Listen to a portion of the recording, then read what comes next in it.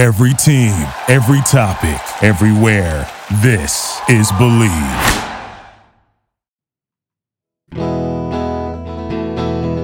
Mark and Sarah talk about songs, talk about songs, talk about songs. And when we talk about songs with wind in the title, we often have the same guest. Hello, everyone. Welcome to Mark and Sarah Talk About Songs, episode 172. I'm one of your co-hosts, Sarah D. Bunting. I am here, as always, with the fandiferous Mark Blankenship, who's going to tell us who's joining us today and what we're talking about. Mark, hit it. Hi, you've already blown my mind because I also did not make that connection, but here we are. I am so pleased to welcome back to the show the fantastic musician and all-around person, Eli Oberman. Eli, hello. Welcome back. I'm so glad to be back and apparently to be a resident wind consultant. Yes. So for those of you who have been longtime listeners, you might recall way back in 2016 when Barack Obama was still president. Remember that time? We were so innocent then. For episode 27, we recorded an episode about the song She's Like the Wind by Patrick Swayze / The Sways, featuring Wendy Frazier, featuring Eli, and who was then representing his band, The Shondas. But now, Eli, you are in another band called Low Tide. And do you want to tell us a little bit about Low Tide and what Low Tide might be up to? Sure. So this is a brand new project for me, and it's just me and Courtney Robbins, who is also, the two of us are in the band The Shondas, which Louisa from The Shondas and I were on Mass together last time. But so it's just Courtney and I. So it's like sort of, I don't know, I've been calling it sort of like eerie folk or like spooky folk or something like that. But it's just guitar and violin and singing, and I play violin and sing, and it's just been a very exciting new adventure project for me. It kind of had a Phoebe Bridgers feel to me. I hope that's a comparison that you enjoy. That. Yeah, I enjoy her a lot, so yeah. One of the things that I find so fascinating about the Low Tide project, Eli, is that the Shondas obviously is a full-ahead rock punk explosion of Indeed. And the sound of Low Tide is just so wildly different, and I wonder what drew you into that sound that you're making with this project. Well, I mean, I grew up listening to a lot of like traditional folk music, and that was sort of like part of my family. And I came to punk and Riot Grrrl sort of a lot later, and it's like a true love of mine. But in some ways I feel like, you know, everything, anytime you work collaboratively, like the thing that comes out is more than any individual, right? And so like the sound of the Shondas is the sound of me and Louisa together. Right. And this is the sound of me without Louisa, I guess. Yeah, she brings the hope and the anthems, and I bring this. But yeah, no, it was actually sort of an exceptional, how I started doing it was actually sort of an exceptional moment to me. I was going through a really dark time in my life and really struggling, and the whole album is sort of, you could call it like a concept album if you wanted to. It's all in the voice of a character that I invented called The Alchemist, and so I've never written from the perspective of a character before. The melodies felt really different to me. I'm singing really high in my register, which is really different for me, and all of these songs really just came pouring out like at a time that I really, really needed something like that to focus on and to sort of have a purpose to keep going. And so it was actually like making this record was kind of like life altering for me. Oh my God, that's amazing. Well, we are going to, in this episode, primarily be talking about a song by Nina Simone called Wild is the Wind, because, again, you're our wind expert. But before we do that, I wanted listeners to be able to hear a clip from the Low Tide project. So this is a clip from the song Whisper by Low Tide.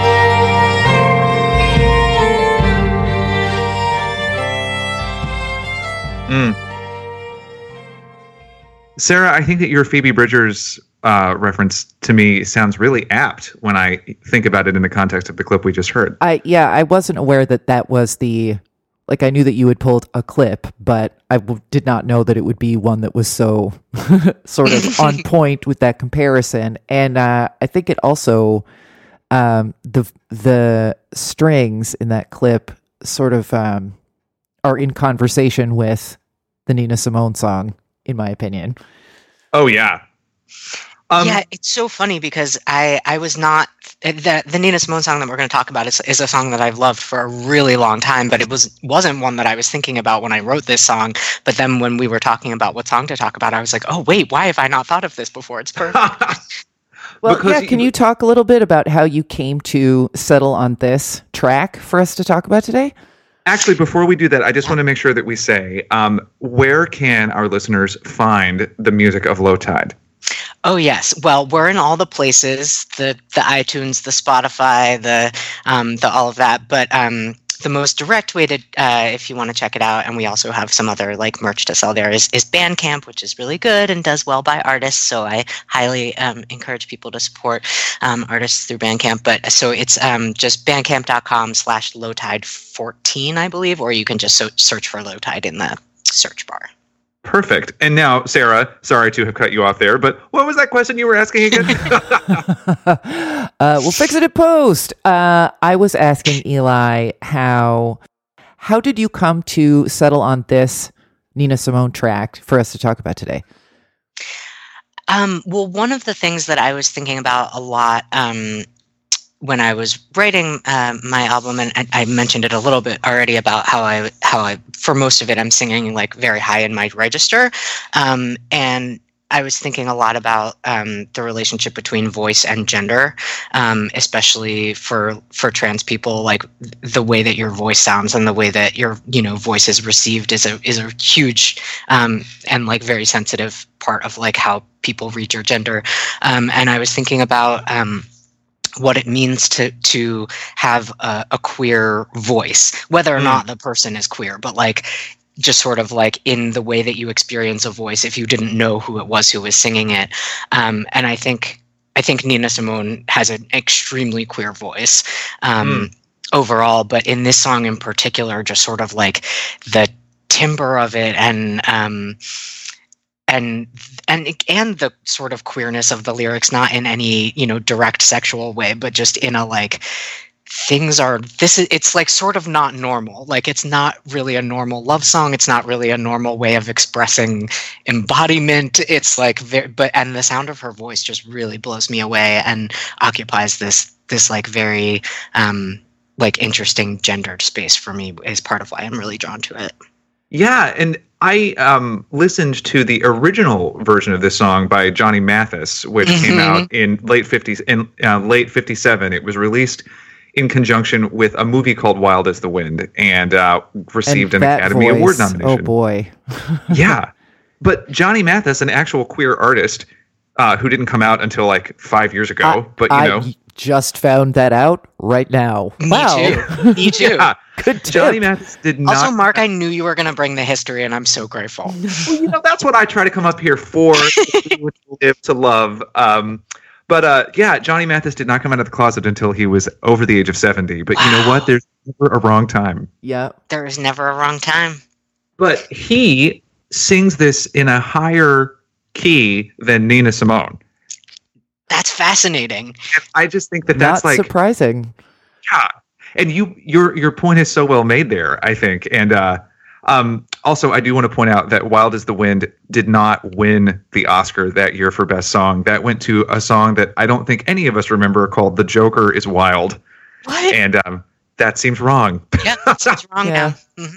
Of all the nominees that year, only one is a classic, and it's not that one. Anyway, I think without further ado, this is probably a good time to hear not the Johnny Mathis version, but the Nina Simone version. And this is a studio version, not the lengthy live version that some of you might have heard. But here is a clip from the studio version of Nina Simone's Wild as the Wind. Clings to a tree. Oh, my darling, cling to me,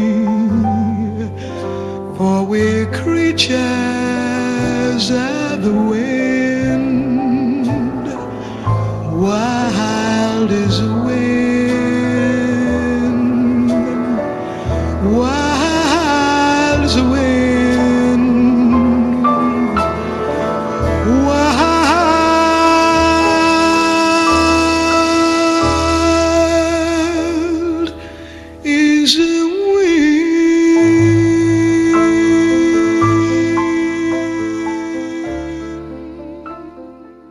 Oh my God, that voice. Oh, it gives me chills. It was literally the first note I took was, quote, oh my God, that voice. And then I started making a list of my fellow lady baritones who made me feel seen and sung to personally. And this song, absolutely, it was both thrilling and like my high school English teacher, when we were talking about The Great Gatsby, used to say, steeped in rue. And I wrote that down too, because it just had this like dark blue Sunday afternoon feeling to it. I mean, I just was knocked out by listening to this. And Mark and I often talk about songs that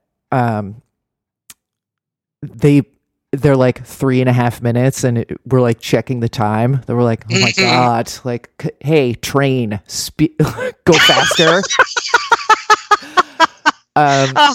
So it's very rare that like this, the studio version is 3.5 minutes, I guess. And it felt like 2 minutes, like the story just sort of like whooshed by, and I had to listen to it several times, and I couldn't figure out how she did that, like narratively as an artist. Like, how did she like speed up this story within this very slow song, tempo wise? It's incredible. It's incredible. And even the 7-minute version, I'm like, how did you keep my attention for that long? Yes. Yeah. It's shocking. It's shocking. And because what's true of the live version especially is that it is not a busy live performance. There's a lot of space and a lot of air in that performance, and I never feel like it's empty, you know? I know. She doesn't need much to completely fill the entirety of the space and to completely grasp my attention. And it really, for me, speaks to what a gift she has as a performer, because she really can do almost nothing. She can basically stand still and make me want to never stop watching her or listening. You know what I'm trying to say. Well, absolutely. And the piano, like, especially in the beginning, the relationship between the piano and the voice, like, it's really just these very sparse piano notes. It does get busier at a certain point, but it really is these very sparse notes that are actually quite dissonant with the vocal line. And it's just... Yeah, I wanted to talk about that, actually, because my note on it initially, when the piano sort of like elbows its way into the circle of light, my note said, piano, you need to calm down. But then as I was listening, I felt like maybe this was, and this is just the studio version that I'm talking about, maybe this was like necessary in order to give us a little bit of not a emotional break, but it's like without the piano kind of skittering around, it might be just like too much, like that something needed to cut. Yeah.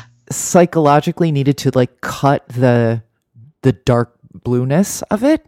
I don't know if either of you experienced that. That sort of like the piano seemed invasive at first, but it was actually like we needed a little something else.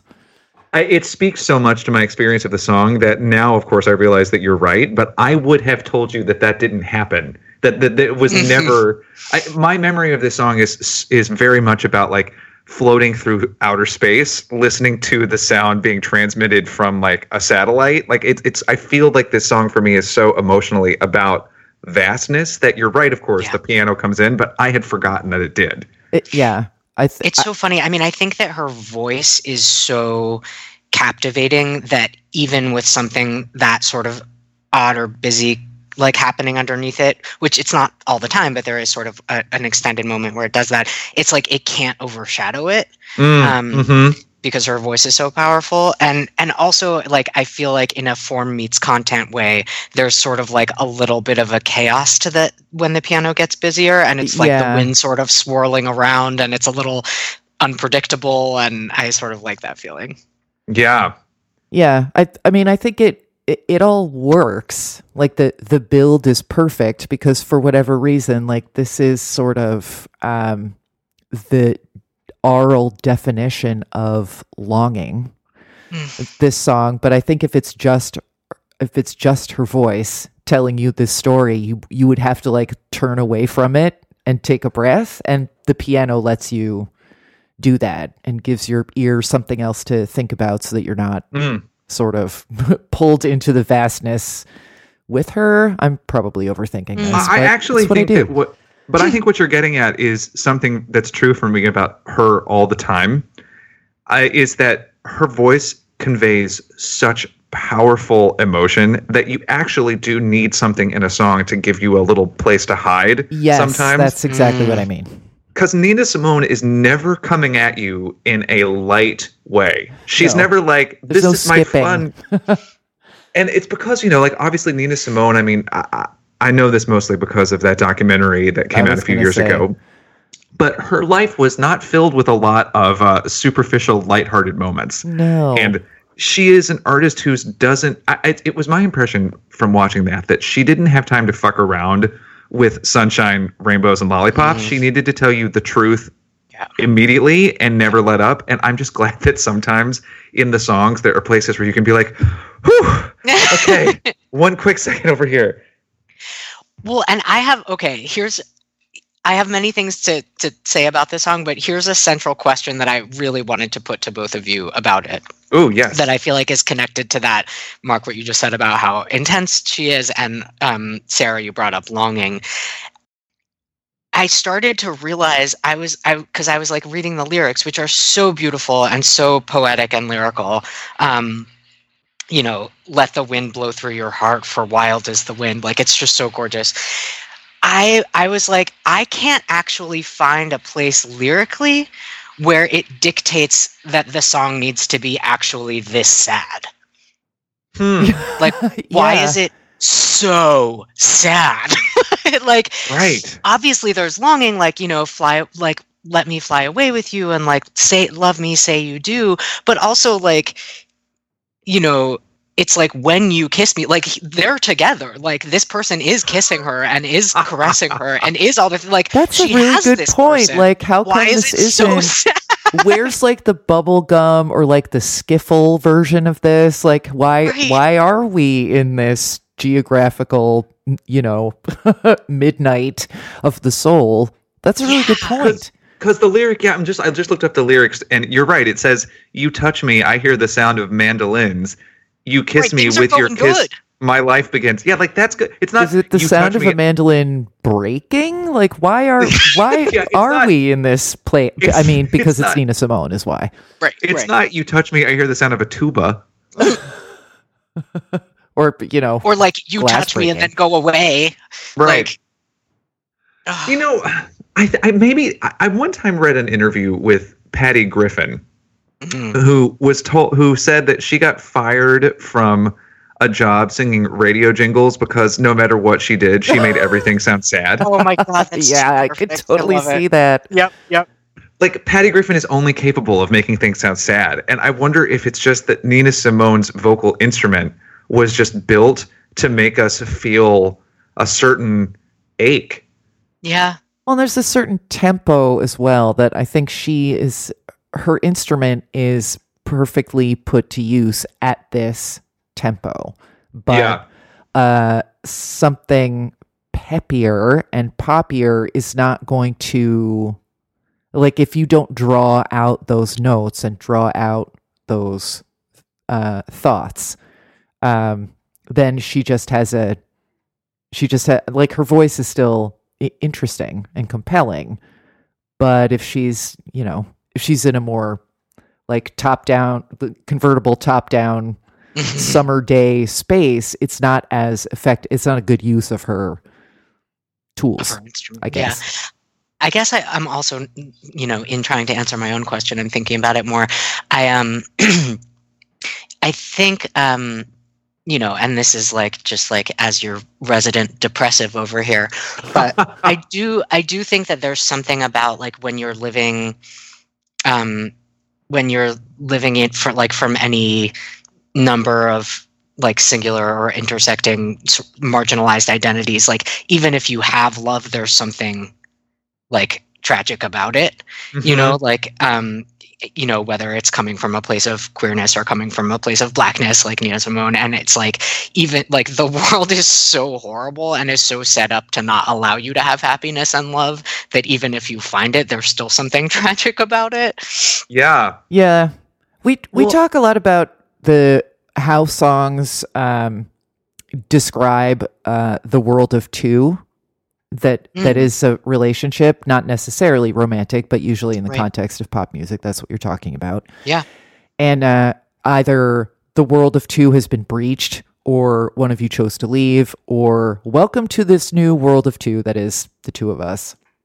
And there is definitely that sense that she is describing that world of two, but it's not the place of safety for her that you'd hope. Well, and that now takes me back to the lyrics, because there is the skiffle version, like you said, where we're feeling wild as the wind and we're exhilarated by that. But then there's also the concept of the wind is wild and it's about to blow us apart. Yeah. And there is the lyric later in the song where she's talking about cling to me like a leaf clings to a tree in a hurricane, is the way I hear that. And it's like Nina Simone, like you said, Eli, is a woman of color, and maybe she's also the woman who wrote Mississippi Goddamn. So it's like, yeah.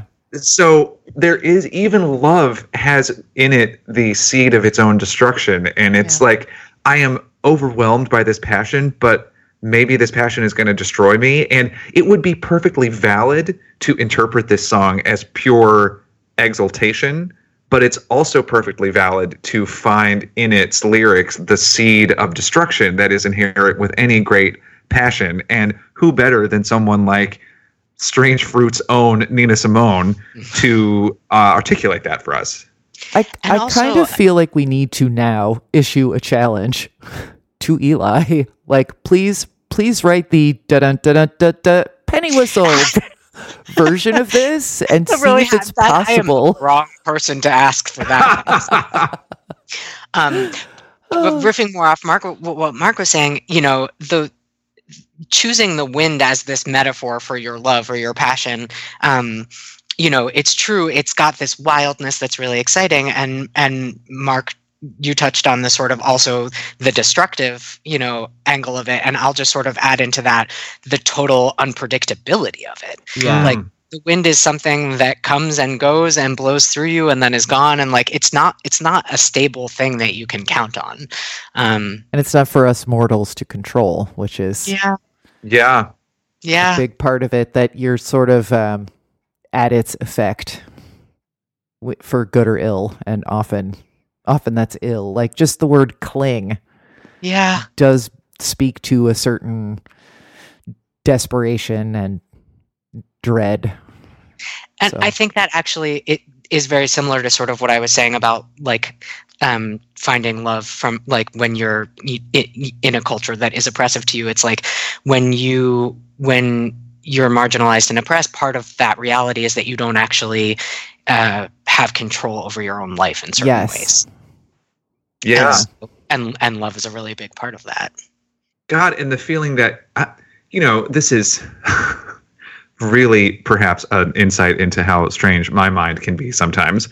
But I think a lot about if I had been with my now husband in Nazi era Germany. Okay, This is so crazy. No, but I have had so many scenes play out in my mind where my husband and I were in bed holding each other, and then an officer bursts in and violates our moment of tenderness with a gun and an arrest. And that's not even just Nazi Germany. That's America until the Lawrence versus Texas ruling happened. And I guess like that's now what we're talking about is making me think about that. Like I have been made cognizant for my entire life that my moments of greatest love, vulnerability, softness, intimacy could actually be taken from me in the moment that they're happening. Like someone could burst into my house and take it from me. And even though I know that's not going to happen in New York City in 2020, I have been made aware that it has happened to other people like me many, many, many times, and it's happening around the world. And that is now what this interpretation of the song is making me consider. And it really underlines, Eli, how correct you are, I feel, to point out that sense of fleeting tentativeness that we have to have around any type of intimacy as members of marginalized communities. And specifically for Black people in the United States, I mean, the legacy of slavery was about separating families and separating loved ones and separating parents and children, and how that, that trauma affected entire generations of people in this country. And I don't know what I wish I knew what Nina Simone would say about that in relation to the song. I don't know if she would go there, but and the song, like so many others of the time, she didn't write the lyrics, and I couldn't find out a lot about the original. I mean, it was written by a white man, I know that, but lyrically, but I always think that that's so interesting when I'm listening to songs of this era where mostly the singers didn't write them. Because to me, I'm listening to this and I just can't imagine that she wasn't the one who wrote these words because she sings it so convincingly. Right. So that's always an interesting thing to throw in there too. One of the co-writers of this song, Dmitry Tlomkin, I can never, actually, there never seems to be any kind of consensus about what the second letter of his last name was. But he escaped the Bolshevik Revolution in Russia. So, interesting. Yeah. I mean, so that's something else that, that's a sort of societal trauma that is carried in the individual body, I would say. Right. Yeah. That it's, it's in the lyrics, but then she's interpreting it through the one that she's carrying, or ones that she's carrying, whatever they may be. And then the other guy who wrote it was named Ned Washington, and he seemed to have lived a pretty calm life. He was from Scranton. Oh, what? Sure. But then the other thing that one of the other songs that he wrote, yeah, exactly. But he also he wrote When You Wish Upon a Star. So wow, not bad, dude. Well done, Ned. Yeah, just for that little shot of treacle that keeps you from wanting to curl up in a ball and wait for death. Here's old Ned, Scranton's own Ned Washington. Scranton's own. Here's old Ned. Good old Ned. It's really getting too downbeat in here. Could someone go down the hall and get Ned? Who, I mean, for all we know, maybe lived a really traumatic life, but then also he was Ned from Scranton. Yeah. So I mean, he was named Ned. That can have been easy. Not his fault. Yeah, lived with that. Yeah, for his whole life. So one other thing I wanted to bring up. This is not slightly. It's a complete sidebar, but I've been thinking about it a lot. So as you know, I was taken by the amount of space in the song, and it put me in mind, for who knows why, of the song Royals by Lorde. Not the same song in any way, in a lot of ways, but Lorde sings in a very low register for a woman, and Royals is a song that doesn't have a lot of musical busyness in it.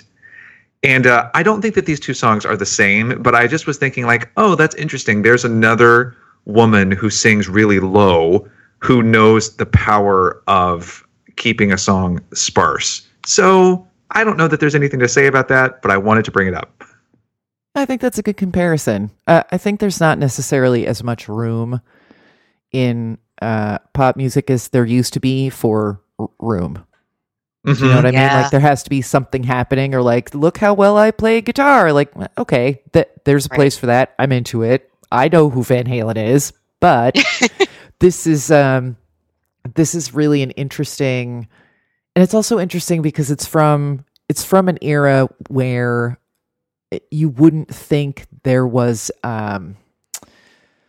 You'd think they would have been a little more interested in like a uniformity of like phrasing and tempo. I don't know if I'm making any sense, but it just seemed like, well, you know, this is the same time that Bill Haley was a big deal. So it's interesting that the other creators sort of allowed this much space and just active thoughtfulness to be happening in the phrasing, or maybe they didn't. Maybe that's why the piano is there. I mean, I will say, like, as a musician, it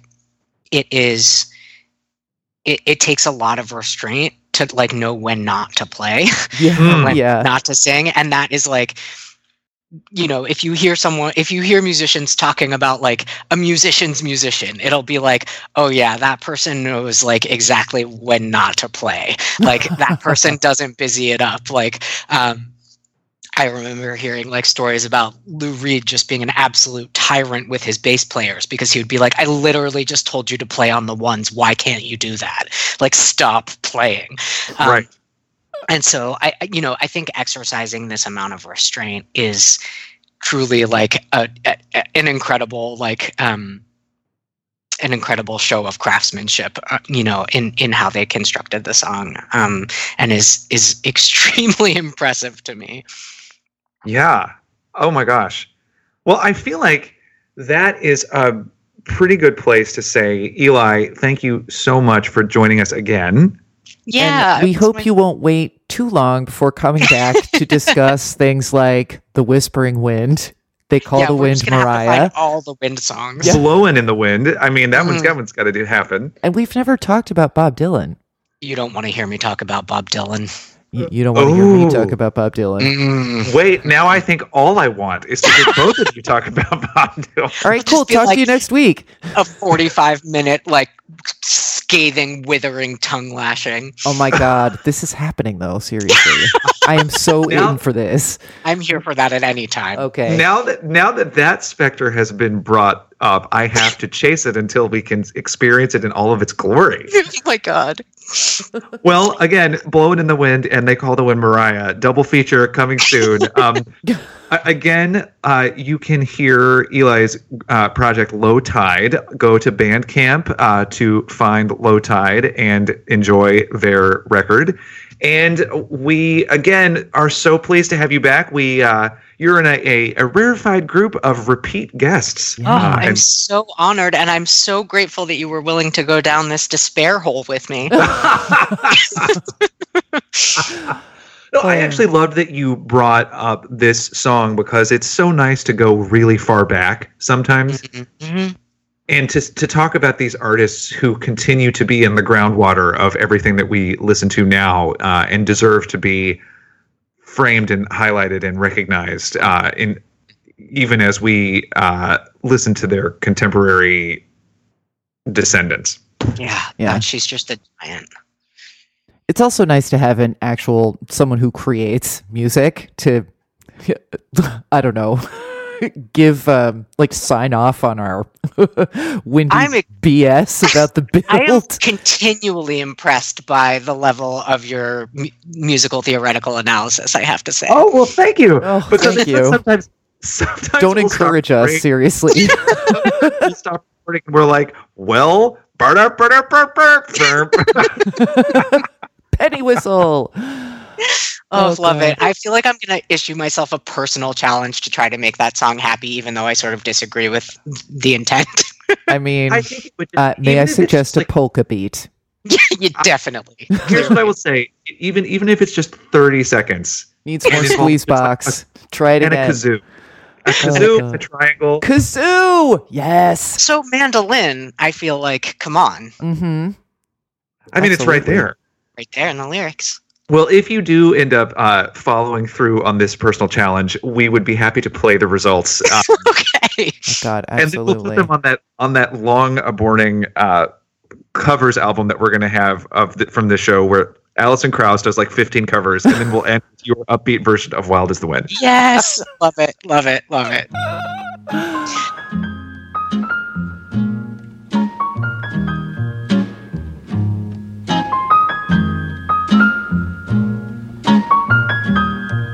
It's not for me to say you love me. Y'all, Mark and Sarah Talk About Songs is hosted by Mark Blankenship, a.k.a. me, and Sarah D. Bunting, and it's edited by Sarah D. Bunting as well. Do you want to talk to Mark and Sarah about song requests, ads, or birthday readings? Email us at talkaboutsongs@gmail.com, tweet us at TalkSongs, or find us on Facebook at facebook.com/mastus.podcast. To become a supporter and producer of this podcast, visit our Patreon page at patreon.com/mastus, where you can get access to all kinds of cool bonus content and vote in our ranking episodes. Thanks for listening. As far as I can see, this is heaven. And speaking just for me, it's ours to share.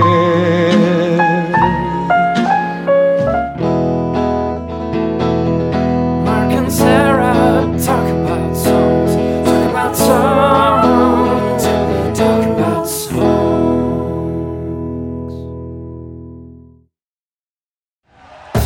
Thank you for listening to Believe. You can show support to your host by subscribing to the show and giving us a 5-star rating on your preferred platform. Check us out at Believe.com and search for BLEAV on YouTube.